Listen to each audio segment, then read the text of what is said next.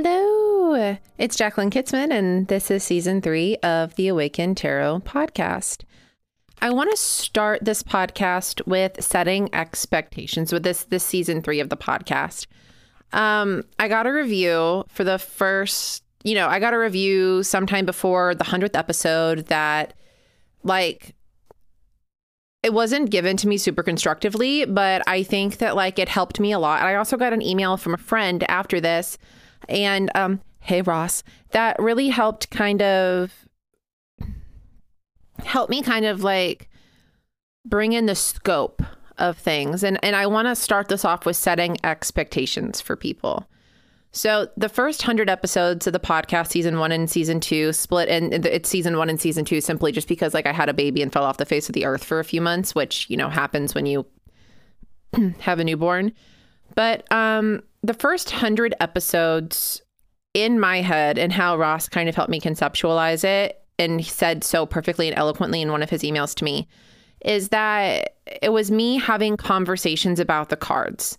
Never an end all be all, this is what this card means, beginning to end. It was basically an intuitive conversation about the cards, and it was never supposed to be some sort of comprehensive thing. What I wanted to avoid overall was anybody thinking I'm some end all be all expert of tarot. I also didn't want it to be, I wanted it to be a continuous conversation about the cards, not one episode, that's the end of the conversation. But you'll notice that with some of the episodes, I'll talk about this is what this card can mean if it comes up in a reading. And then other episodes, it's just me talking about kind of the archetype of the card. Some episodes are really heartfelt. Others are kind of flippant. And it was always supposed to be just a really authentic, one thing about me is that I have unmedicated ADHD, and it was never supposed to feel organized in that way. In fact, I never even truly anticipated the podcast becoming what it is. I always thought it was going to be a conversation between me and maybe 100 people. And what it ended up being is a conversation between me and thousands of you. While that is amazing and I'm grateful, that also comes with a lot of people's expectations, which is fair. And then I never set an expectation. I never set the scope for things.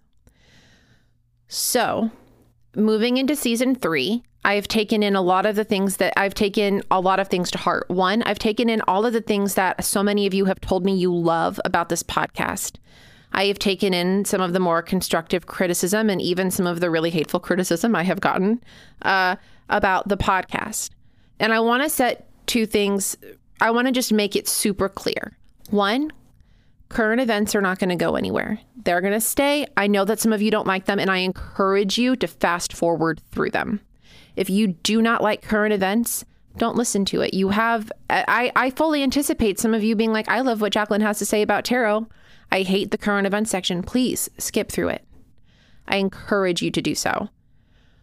It's not going anywhere because I am teaching tarot the way that I learned.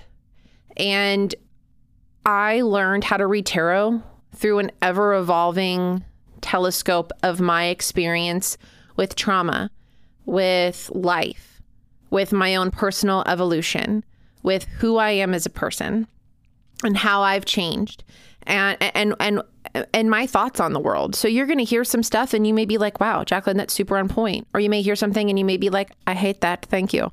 And that's completely fine. Take what resonates and leave what doesn't. What you're always going to get from me is just truly authentic shit. Whatever shit comes out of my mouth, you're going to get. You're not getting one Jacqueline in one place and a different Jacqueline somewhere else. This is just who I am. So you're going to get my thoughts on it. I spent a lot of time when I was learning tarot teaching myself. I read a lot of the books and not a lot of it really fit with me. So you're going to get me talking about tarot from the perspective of someone who really took a lot of time spiral thinking about cards, I've spent a lot. And again, I'm not an expert. What I want you to hear me state overall is I'm no expert. I am simply talking about tarot in the way that I learned it and the way that it comes up for me and the way that I thought about it. And I understand that about myself. My brain, it works in a spiral. I have a very neurodivergent brain. I have CPTSD from an incredibly abusive childhood that gives me a very interesting thinking pattern. And I have ADHD for realsies, and it's unmedicated. So tarot has done a lot of things for me. One, it was really wonderful to use when I was in therapy for my eating disorder. It was super helpful as I was working through some of my stuff with CPTSD and EMDR therapy. And then it's been really useful for me in like points of my life when I maybe couldn't afford therapy, or it's helped me a lot with even like the more future telling divination aspects of things, which I think is a little more woo-woo and a little bit harder to like teach, because it is like, it really is kind of like a thumbprint of your intuition. But what you're getting when I talk about tarot is a lot of my internal workings on the card. So the first 100 episodes, the first 2 seasons of the podcast, every episode is not meant to be an all-inclusive view on the card. It was me having an intuitive conversation with what I thought was like a couple hundred people. Turns out there's literally closer to like 10,000 of you. Hello. So happy to have you here. But I'm not the end-all be-all expert of anything. So one of the things I want to do with season 3 is I'm bringing people on to interview. I'm bringing them on to interview because I want to talk to them about how they learn tarot. What are their struggles? What do they love? What cards do they love? What cards do they hate? Which cards bring them anxiety? Why does it do that? How did you learn? How do you learn? What's your learning style? I want to give people, and it's not going to be like professional tarot readers. Sometimes, yes, maybe. Other times it's just going to be fucking people learning tarot, because so many people listen to this podcast because it's relatable, but I also have an incredibly spiralic neurodivergent brain that not everybody's going to connect with, and that's okay. So as I kind of weave my way through the tarot, again, this time coming at it from a much more like, this is historically what the tarot was, and this is what it is now. I also, and putting an emphasis on collective energy as well, which is why current events is going to stay. It's also going to talk about how the cards could come up in readings, what it means if it does. And I'm going to try my best to teach that, how I taught myself and how I see it. And I'm also going to do my fucking damnedest to bring in other people so that they can talk to, so that you're not just hearing my voice on here. You're hearing the voices of other people who are thriving with tarot, struggling with tarot, learning tarot, mastering tarot, getting through it. I want those voices to be heard too. And I just happen to have and be a person that wants to have those on. I'm a firm believer in the concept of, if you're in a position where you're teaching something, then you become a forever student. If you pretend, and if you're teaching, then it needs to be anticipated that people are going to do better than you, are going to have more insight than you on a lot of things. My only real thing that I hope to teach on this podcast is how to make your own connections. I'm actually writing a book on tarot that not only has like what I think about the archetypes of the cards, but also comes with spreads, so that as you evolve and as you grow, you can go back to those spreads and kind of learn a little bit about how you have changed and how the card has changed its meaning for you. And these are things I kind of want to highlight on the podcast as well. And that's what it is. It's a journey. It's an ever-changing, ever-spiraling journey. And that's, I think, how I want the expectation for this podcast going forward in season 3 to be. So, all of that being said, let's move into the current event section. Now, I'm not going to go over a whole month's worth of shenanigans, but I will touch on some things. So one, let's start with the submarine-sized elephant in the room. It's not funny. I want to start off with saying that as I'm touching on this, like, it's a fucking tragedy. It's a tragedy any way you turn it. But it is also like a commentary on just how much we as a society have changed as well. Okay, so you've got 5 billionaires and 4 billionaires and a sweet little 19-year-old baby who went with his dad on an adventure for Father's Day. And they pay $250,000 a ticket, an amount of money I don't think I've ever seen at one time in my life. And they paid this money to take what was essentially a a small little RV wrapped in material from Camper World. I'm sorry, it's not funny.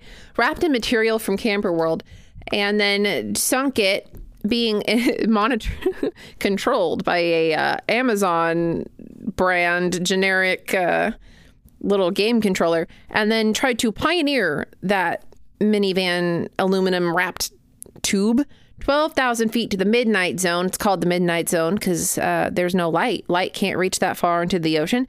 And they were going to try to see the Titanic on a laptop screen because you can't see it out the teeny tiny little porthole window because, again, it's called the midnight zone. And these billionaires, minus a sweet little 19-year-old boy, bought $250,000 to get the thing ends up imploding because it was not safely built. And then we spent millions, billions, maybe even of dollars in taxpayer money to go fish the billionaires out of the sea. Do you want to know what was happening just a few days before that? A group of like 700 plus refugees on a boat from Libya were in international waters. They were trying to flee from Libya, and like 700 plus refugees, right? And their boat stops working in international waters right outside Greece. So you've got this whole boat of people, families, small children, they're screaming for help, and their boat starts to go into Greek waters. And so the Greek government thinks to themselves, we don't want this to be financially our burden. We don't want it to be our problem. So they get all their fancy equipment, and then they push the boat of 700 plus Libyan refugees with small children back into international waters. And they know that this boat isn't working, by the way. They know that this boat can't go back, can't go forward. The boat is broken. And eventually the boat capsizes and over 500 people die in the ocean. So you've got a bunch of volunteers with Doctors Without Borders going to help the survivors find bodies and begging for help, begging for money, begging for help. And we've got countries sending all of these robots to go find the billionaires who paid $250,000 per seat to go get the full Titanic experience and then got it. And what we're looking at there collectively is just this very wide gap, right? Like, I hear that these people pay $250,000 per seat to get on what is essentially like if a middle schooler decided they were going to build a submersible and then send it 12,000 feet to the midnight zone of the ocean. And then we spent so much money for a submersible, by the way, that we knew imploded 2 hours in because the Navy fucking heard the implosion. So we still spent all of this money to go get these people. And do I think that they deserved less help? No, not necessarily. I'm not without compassion and empathy. But how many countries went to go help the people in the Libyan refugees? How many of us went to go help recover those bodies? 500 of 500 people lost in the ocean because a government decided that they didn't want to take care of refugees. So instead, they literally just sent a boat that didn't work back into international waters. The boat capsized right there. And now there's nobody helping collect humans out of the ocean. And we all just watched. Well, I didn't. I didn't even know it happened until days after. You know why? The news didn't cover it. You know what the news had almost constant coverage of? It's nuts, but that's the world we live in, right? We also live in a world where we're supposed to feel empathy for these people who pay $250,000 a ticket when there are millions of unhoused people in the world, children who are hungry, people who can't even pay their student loans back, people that can't pay their medical fees, people that can't afford insulin. Like, what is Social Security going to look like? We're paying into a program we're never going to get money back on, but we can't even get our fucking student loans forgiven. Like, this is a fucking weird, crazy world we live in. And let's not even, like, we haven't even touched on the fact that Tennessee just, they passed a total gender affirming care ban, and then it got blocked by a judge, and then another judge higher up said, nope, it's fine. And now it's going to the Supreme Court to get voted on, most likely. And so you're looking at like potentially a federal ban on gender affirming care for not just children, but adults as well. That's nuts, right? So how are we supposed to care about 4 billionaires minus this sweet little 19-year-old boy who was just trying to spend time with his dad on Father's Day? And we're supposed to care? We're not supposed to be outraged. We're not supposed to fucking joke about it. We're not supposed to and it's not funny. It's a tragedy. Those people died tragically. Quickly. But tragically. But then nobody wants to think about the 500 plus people who refugees and nothing happens there. It's just that's the world we live in. We have people who are losing their rights in this country just willy-nilly because a group of people have decided that traditional values just sound better and more fun to them. What makes their traditional values any better or any different than another person's if it's just about control? It's bananas, but it's happening.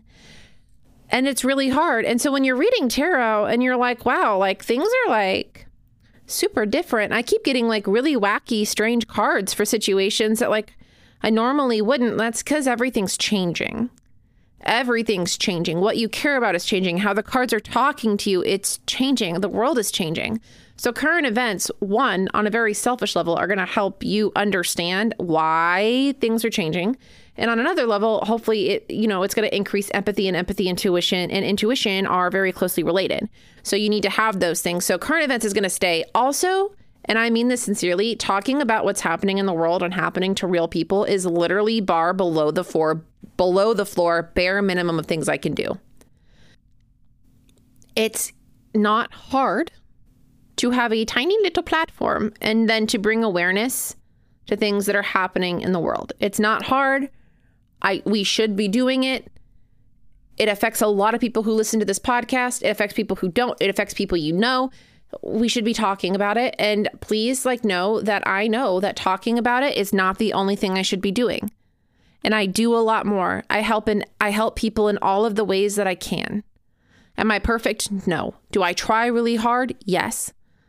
Please know that it's not performative activism. It feels performative. Even I know that it's literally, it's not even bare minimum. It's less than bare minimum. I know that.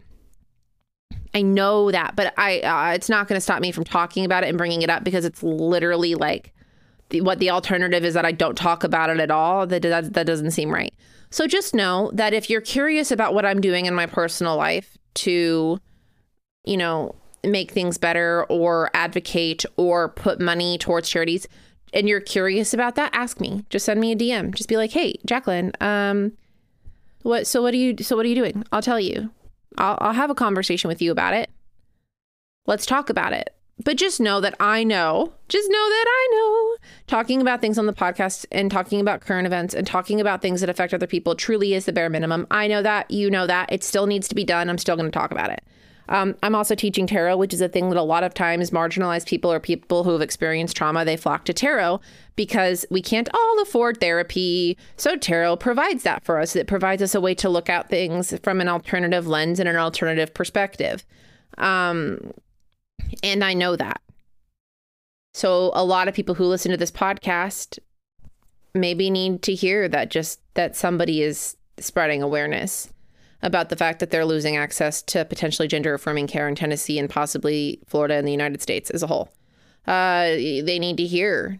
Somebody from fucking Libya needs to hear that somebody's bringing awareness to the 500 dead Libyan refugees who died off the coast of Greece.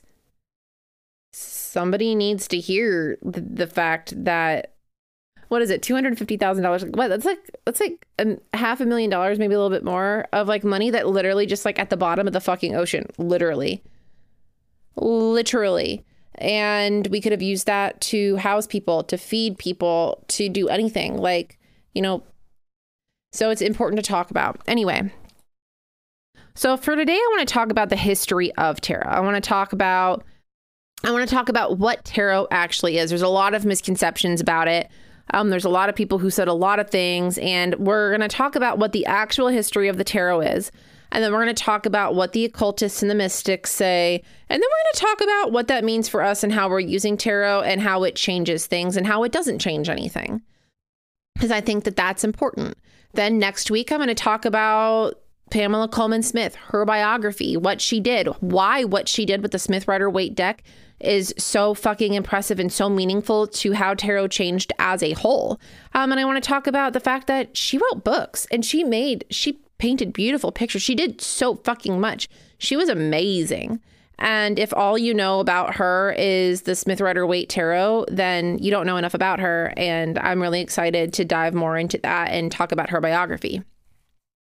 From there, we're going to break down the tarot. We're going to talk about things like the major arcana, the minor arcana, the lifeline, deathline, rebirth line. We're going to tell the stories of them. We're going to talk about how to break the tarot as a whole. And then after I've done, and the minor arcana as well, talking about each suit and the story that it tells and the court cards as a whole. And then we're going to go through and we're going to take each card and we're going to talk about its number and we're going to talk about history, the historic meaning of that card. And then we're going to talk about what happens when you talk about how that card and that archetype has evolved. And we're going to talk about a lot of that stuff so that you have a more comprehensive view about what that card means. And I'm going to talk to you about how I taught it to myself and how I learned it.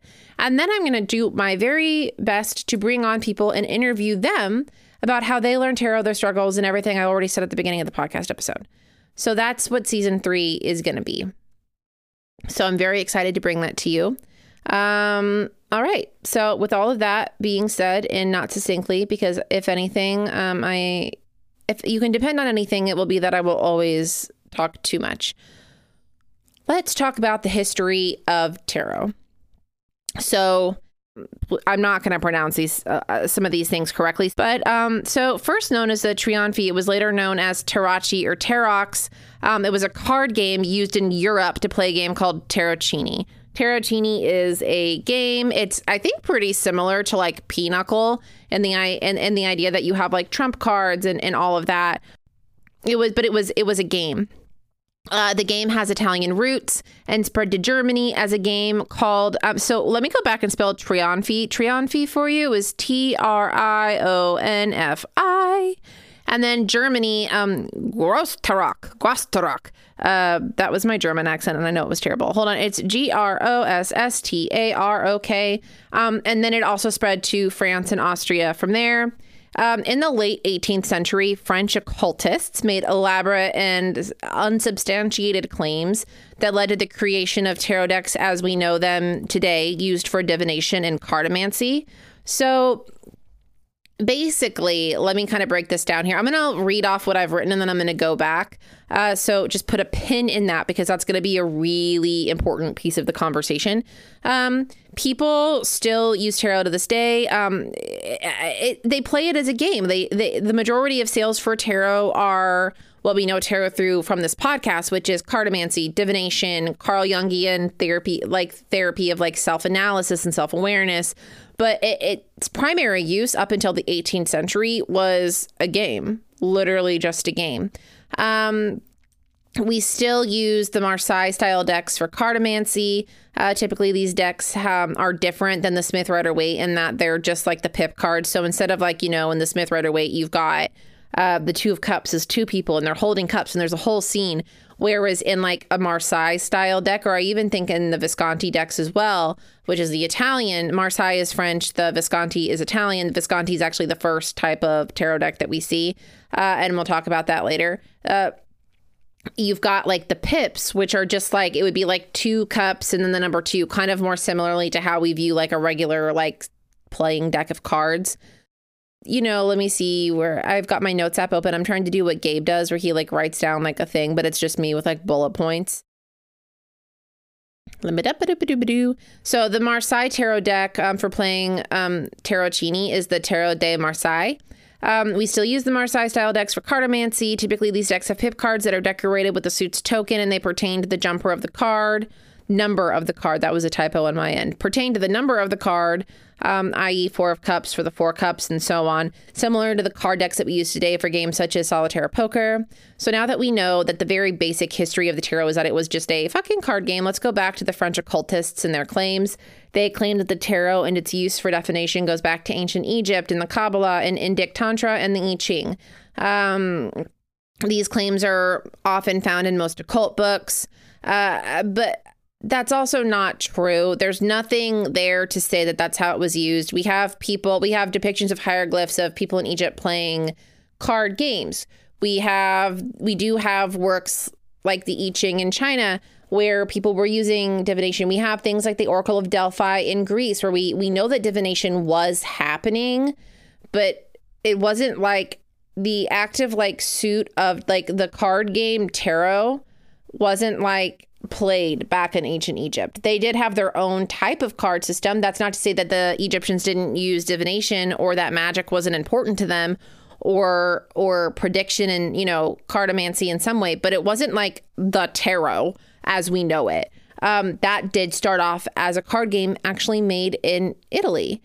The history that we can actively track, like things that we actually have, so this is evidence-based, is that tarot was invented in northern Italy in the mid-15th century, and that there's no widespread use of tarot for divination until the late 18th century. So we know that since the beginning of time, humans have used different modems as a way to divine the future, but tarot itself seems to have been established much later. However, in the case of the Egyptians, they did have a set of cards called the Mamluk deck. That's Mumluk. By the 11th century, playing cards were spreading throughout the Asian continent and then would later arrive in Egypt. So we have we know that people were playing with some type of card, tile, tablet, all like as far back as like basically humans were like recording, writing. But tarot, as we know, tarot is not what started out as a card game, Tarocchini, and we don't have evidence of that until like what was like the 11th century, and then it was like the 15th century, and then the 18th century is when we started seeing like things like divination happen, especially with like the widespread like popularity of spiritualism as it kind of went through its waves in Europe. The oldest surviving cards in the world are 4 fragments found in the Kir collection, which is one of the greatest collections of post-war Islamic art that was bequeathed in 2008 to the Pergamon Museum of Islamic Art, and that's in Berlin, I guess. These cards are dated to the 12th and 13th century, or the late Fatimid. That's Fatimid, Ayyubid, Ayyubid in early Mamluk periods. Mamluk is Mamluk. So the oldest surviving cards in the world are part of this Kir collection that were bequeathed to a museum in Berlin. And they're from these periods of the Fatimid, Ayyubid, and then the Mamluk periods. Again, I could be pronouncing those completely inaccurately, but I'm trying. The Mamluk deck consisted of 52 cards and showed abstract designs or calligraphy, not depicting people, but instead the ranks of the card. So the pip card showed a reverse ranking written on them. This is considered an early version of our playing cards used like contemporarily. So like the Mamluk deck essentially had like little dots or calligraphy on them to represent like the numbers, probably similarly to like the playing cards we have now. And they were probably used as a game and not as divination. So I've got here my next point being, so while it seems that tarot was invented in Europe, Italy specifically, other cultures did use cards for games and possibly for divination as well. It just wasn't tarot as we know tarot today, as some people claim. However, the earliest record of tarot decks in the European world were recorded between 1440 and 1450 in Milan, Ferrara, Florence, and Bologna, so Italy. The oldest surviving tarot cards are the 15 Visconti Sforza decks, painted in the mid-15th century for the rulers of the Duchy of Milan, Duchy, Duchy of Milan. So basically, these were like card games that somebody had painted for them, handmade. Fun fact, I do have like a set of like original Visconti, what the Visconti tarot deck would have been like handmade. My friend Ian got for me from like a place in Italy when he went to go visit with his boyfriend, that were basically like these handmade, hand painted cards, like just fucking beautiful. But they were playing cards. In 15th century Italy, the set of cards included in tarot were consistent with the deck we use now, though like we see today as well, names may change. So like, for instance, like you'll see in some tarot decks, it's a suit of cups, and others it's like a suit of like grails, and others it's a suit of water. Or you have like the pentacles or crystals or the swords or feathers or air, you know, stuff like that. So the names may change, but pretty similar to, you know, tarot. We have like each suit had a specific name and meaning. The original purpose of tarot was to play games, but it is speculated that perhaps the game was invented to make it safe for people to carry these decks and avoid persecution. Italy and France can boast bragging rights for having created the earliest version of the cards we use today, which are the Visconti deck and the Marseille deck, which I talked about earlier. These decks spread through Europe with many different artists and countries creating versions of their decks. The most popular versions now are the Tarot of Marseille, the Rider-Waite Smith, though I call it the Smith Rider-Waite, and then the Thoth Tarot deck that was created by Aleister Crowley. So those are the most popular decks used now. So that was a lot of information and a lot of bullet points. Let me break it and let me put it all together for you, okay? So one, while there is a lot of evidence from pretty much every culture that we used magic, we used divination, we used possibly even cards or books or tiles or tablets to help us divine runes, right? To divine the future. Tarot as we know it now has not been just like, there's not been like some like tarot deck since like the beginning of time that we've just been like recreating. The tarot deck itself was created as a card game. So did people adapt this card game to use for cartomancy? Absolutely. Yeah, they did. Did they pretend it was a game to avoid persecution? Well, we definitely have some people saying that that's what happened, but there's no like actual proof that the tarot is actually some ancient Egyptian secret, that they made tarot and that the Europeans like developed and unlocked the Egyptian secrets and all of that. Like evidence-based tarot was made as a game in Italy and then wasn't used as cartomancy or divination until the 18th century as waves of spiritualism went through. And that's evidence-based. So what does that do? One, does it mean that tarot is not intrinsically esoteric and magical and all that? No, tarot is great. I love tarot. It's wonderful. Does it mean that the Egyptians, the Chinese, the Sumerians, the Greeks, the Romans, the whatever, didn't have systems of divination and prophecy and future telling? No, of course they did. If we're actually going to be like, you know, like historical about it and like serious about it, like this is a thing that was invented that people really liked and then it spread and there are other, you know, like tarot is not the only way to future tell. It's not the only form of cartomancy there is. So we can look at tarot and we can really appreciate what it does. You know, it's a little problematic to be like, tarot, this game that was created actually in Italy, we have like proof and evidence of it, was actually a secret of the ancient Egyptians that we stole from them. We took it and we adapted it. And like, that's not exactly, there's no evidence to say that that is what happened. Now we have a lot of people who have like said that they have talked to spirits and source and that that's true. I can't speak to that. I'm not like the end all be all of esoteric spiritual information. But what I can do is give you what is recorded on the history of tarot. And that is what is recorded on the history of tarot. Okay. So I think if we're going to take that at evidence-based face value, we have a deck that started out as a game that became a safe way for people to travel at a time when people were getting persecuted for their religion and were able to kind of like carry these decks safely through Europe and attribute meaning to them. It's the same thing as like bibliomancy, where you like, I could go out right now, I could find my fucking Twilight book from like middle school. And I could be like, I'm going to divine a message. I'm going to use this book to divine a message from source. And I could flip it open to page 15. And I could say, and it could just say, I knew 3 things irrevocably. 1, Edward was a vampire. And then I could prescribe some sort of meaning to that. And I could, and it might work really super well. But at the end of the day, like, we created a set system of cards that we fuck with all the time, and the meanings evolve. And it's not, you know, like, it doesn't mean that it's like it contains every single secret of like the world. Like Aleister Crowley would have you believe that the Thoth deck was like created because he spoke to Anubis, and Anubis, like he was some reincarnated something, and that he created this deck with all of this divine knowledge. And it's like, like, I guess, like, you know, like some white guy in Europe who had like a sex cult, like that's who Anubis, an Egyptian god, decided to like give all this information to. Okay. Like, you know, you're towing like a really kind of like problematic line with that. So when you're looking at the history of tarot, it's really important that we're looking at it in an evidence-based way, right? Like, is it full of mysticism? Yeah. Can like you use it to divine the future? I have. Is it like some great Egyptian Kabbalah secret? I mean, the Egyptians would probably be pissed that we're talking about that like they didn't have their own system of magic or their own system of like divining the future.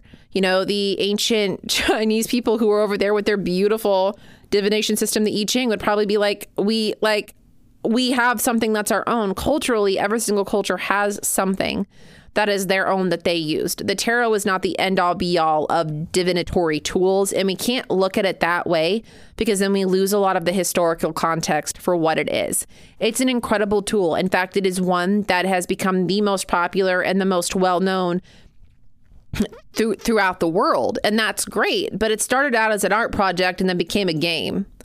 And then later on, we figured out that we could use it pretty well for other things. And that's amazing, too. So this history of tarot is what I found on the interwebs in regards to research with tarot.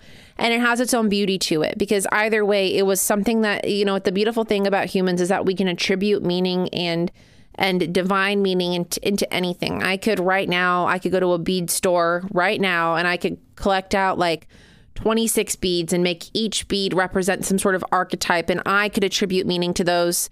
And then I could go on never touching tarot again in my life, and I could attribute meaning to those beads, and they could help me with self-analysis, and they could help me with future telling if I wanted. They could help me with a lot of things, but I'm the one that prescribed the meaning to them. You see what I'm saying? And there's a lot of beauty to that. And one thing that I will say, however, is that ancient Egypt, Greece, Rome, Nordic cultures, even in African mythology, in Sumerian mythology, Chinese mythology, Indian mythology, Native American indigenous peoples here in the U.S., there are gods and archetypes that we have attributed meanings to. In almost every culture, there's a god of war. In almost every culture, there's a god of fertility. As humans, we have parsed out different archetypes across the board without having any conversations with one another. We have parsed out across the board different gods or archetypes that do different things, and we have assigned them names. We've assigned names to them, and we've told stories about them, but they're all the same archetype. And you want to know what I find very interesting? Is that tarot kind of did the same thing. And then in different cultures and throughout different religions, people have been able to use tarot or use different divinatory tools. I can speak, I promise, to kind of help represent those archetypes or those moral codes or those things that they believe in. So what is very cool is that it's very possible that tarot itself was created, yes, as art and yes, as a game, but yes, to kind of talk about different archetypes, because humans do that. There is something coded in us spiritually or in our DNA that sociologically we can pull out different archetypes for things that matter to humans all across the board, and we give it names. We give those gods names. We can refer to like Demeter as the Greek Isis, or we can refer to Dionysus as the Greek Osiris, because they have some of the same archetypes. But even though that's not wholly true, like we have gods of fertility, gods of war, gods of life, gods of family, gods of beauty, and they all have different names, and they're all from different cultures. And there's no way that they all communicated it somehow. We just know these things as humans. So while tarot was invented later on as a game, we all still are operating under that same source kind of given knowledge of like, there are certain archetypes that mean things to people. And that's really special. It doesn't take away from the specialness of what tarot has become for people. Just because the ancient Egyptians didn't create tarot, the tarot deck as we know it today themselves. So what I don't want y'all to take from this episode is like, tarot is not mystical. It is. And it's become like a tulpa for us. Like we have put so much energy into it, and we have all of us, different religions and belief systems and pantheons and whatever else and cultures. And we look at the tarot and we can like frame its archetype into different things, and we can all relate to it in a different way and in the same way. And that's beautiful, but just because the ancient Egyptians were playing with cards doesn't mean those cards were specifically tarot. Or just because like the ancient Chinese people were playing with cards doesn't mean that it was tarot. Like, you know, like we can like look and see like when tarot first came to be, like in art, we can see it in storytelling. And so we also want to just be kind of, I think, like respectful and like honest about like that, and not necessarily what the French occultists decided about it. I hope that made sense. All of that to say, tarot is a very cool thing. It is very cool how it has evolved. And it's, I think, incredibly helpful now to so many people. I mean, I know it is to me. It's done so much for me. And you can use it for self-analysis, and you can use it for cartomancy and divination. And I've done it both ways. And I think that's like kind of the beauty of it. So yeah, that's the history of tarot, or the history of which I could research in a week. I'm sure there's so much that I could have talked about and didn't, but I hope that made sense. I went through it bullet by bullet, and then I hope I did a good job of like going back and like giving my thoughts on it. I think tarot was wonderful. It's an amazing tool. I do think it was source given, but I also think that a lot of things that are source given are things that are kind of like really beautiful about humans as a species in general, and very cool that we all, if you were to take like a bunch of people and put them all in like remote areas of the world and give them no contact, and like kind of like we're able to like give them all amnesia and wipe their brains of any and all civilization, all of them would, without having any communication with each other, all of them, and this is like a pinnacle of sociology, is that all, and archaeology, you know, in that way, is that all of those people would come up with some sort of religious system. They would have archetypes of gods, and they would all have different names probably, but all of the gods would be parsed out the same. Like, oh, this is our god of fertility, and this is our goddess of beauty, and this is our god of like the protection of like livestock. And they would also all have like probably pretty similar like moral codes in a way too, which would be very interesting because that's just how humans are. You can call it source given. You can say that's nature versus nurture. You can call it whatever you want to. Call it what you want. Yeah, call it what you want to. But that's just like kind of the beauty of humans. And I love that. So I hope that made you, I hope that this helped us have a little more awareness of tarot. I hope that it gave us a little bit of like insight into humanity. It was very interesting for me to read about and learn. I knew some of the things. I didn't know others of the things. And it doesn't make it any less magical or mystical or any less able to help us divine things. Yeah, I'm trying to think if I have anything else to say. I don't really. If you like this podcast, please rate, subscribe, and review. It helps get more information, or it helps get it higher in the charts. Also, if we hit 300 reviews between Spotify and Apple, Gabe and I will find some way to record us having a whole, like an all-out pie war, which will be fun. Yeah, I think that's it. Gabe did stars and shit last week, but then that's all I have to say. Oh, I have to do a fucking collective reading. What the fuck? I literally, I'm a professional. All right, let's see here. Collective reading. Gabe, you can take out all of this little like wishy-washiness. I'm pulling a card. God, it's like you think I took a month break or something. Our card for this coming week is the Page of Wands. When you're looking at the Page of Wands, and the message there, you've got the page, which is earth, and the wands, which is fire. I always kind of talk about the court cards as different ways of using the ace.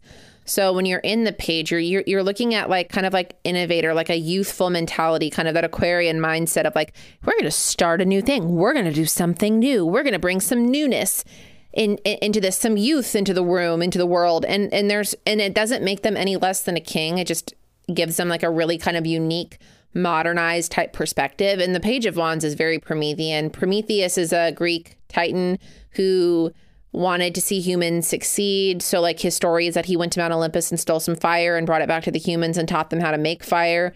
And then that turned them and helped them become more industrialized and like allowed them to not die. Like it brought warmth. It brought industrialization. It brought food. It brought them basically an ability to live. Like and create. And that's why fire is kind of this regarded as like this element of creation and destruction. It really kind of like helped blossom humanity. So when you look at the Page of Wands, you're literally like, you have the ace and now you're going to fucking do something new. You're going to start some fires. Are you going to start good fires? Are you going to start bad fires? So as we're going through this week, ask yourself, what fires are you starting? Are you lighting a fire under yourself? Are you lighting a fire under somebody else? What is the purpose of that fire? Because that's the other thing is we're in the court card, so we're using the ace. How are you going to start using that ace? What are you going to use it for? What new breadth of innovation are you bringing somewhere? Is it a new business idea? Is it a new relationship? Is it just a new way of doing things? How are you going to implement it and implement it in a way that it actually sticks? That fire keeps going. That fire helps create. Could just consider that as you kind of move through your week. What fires are you lighting and how do you keep them going, or how do you put them out if you need to? Okay, with that, I'm really fucking out of here. Goodbye.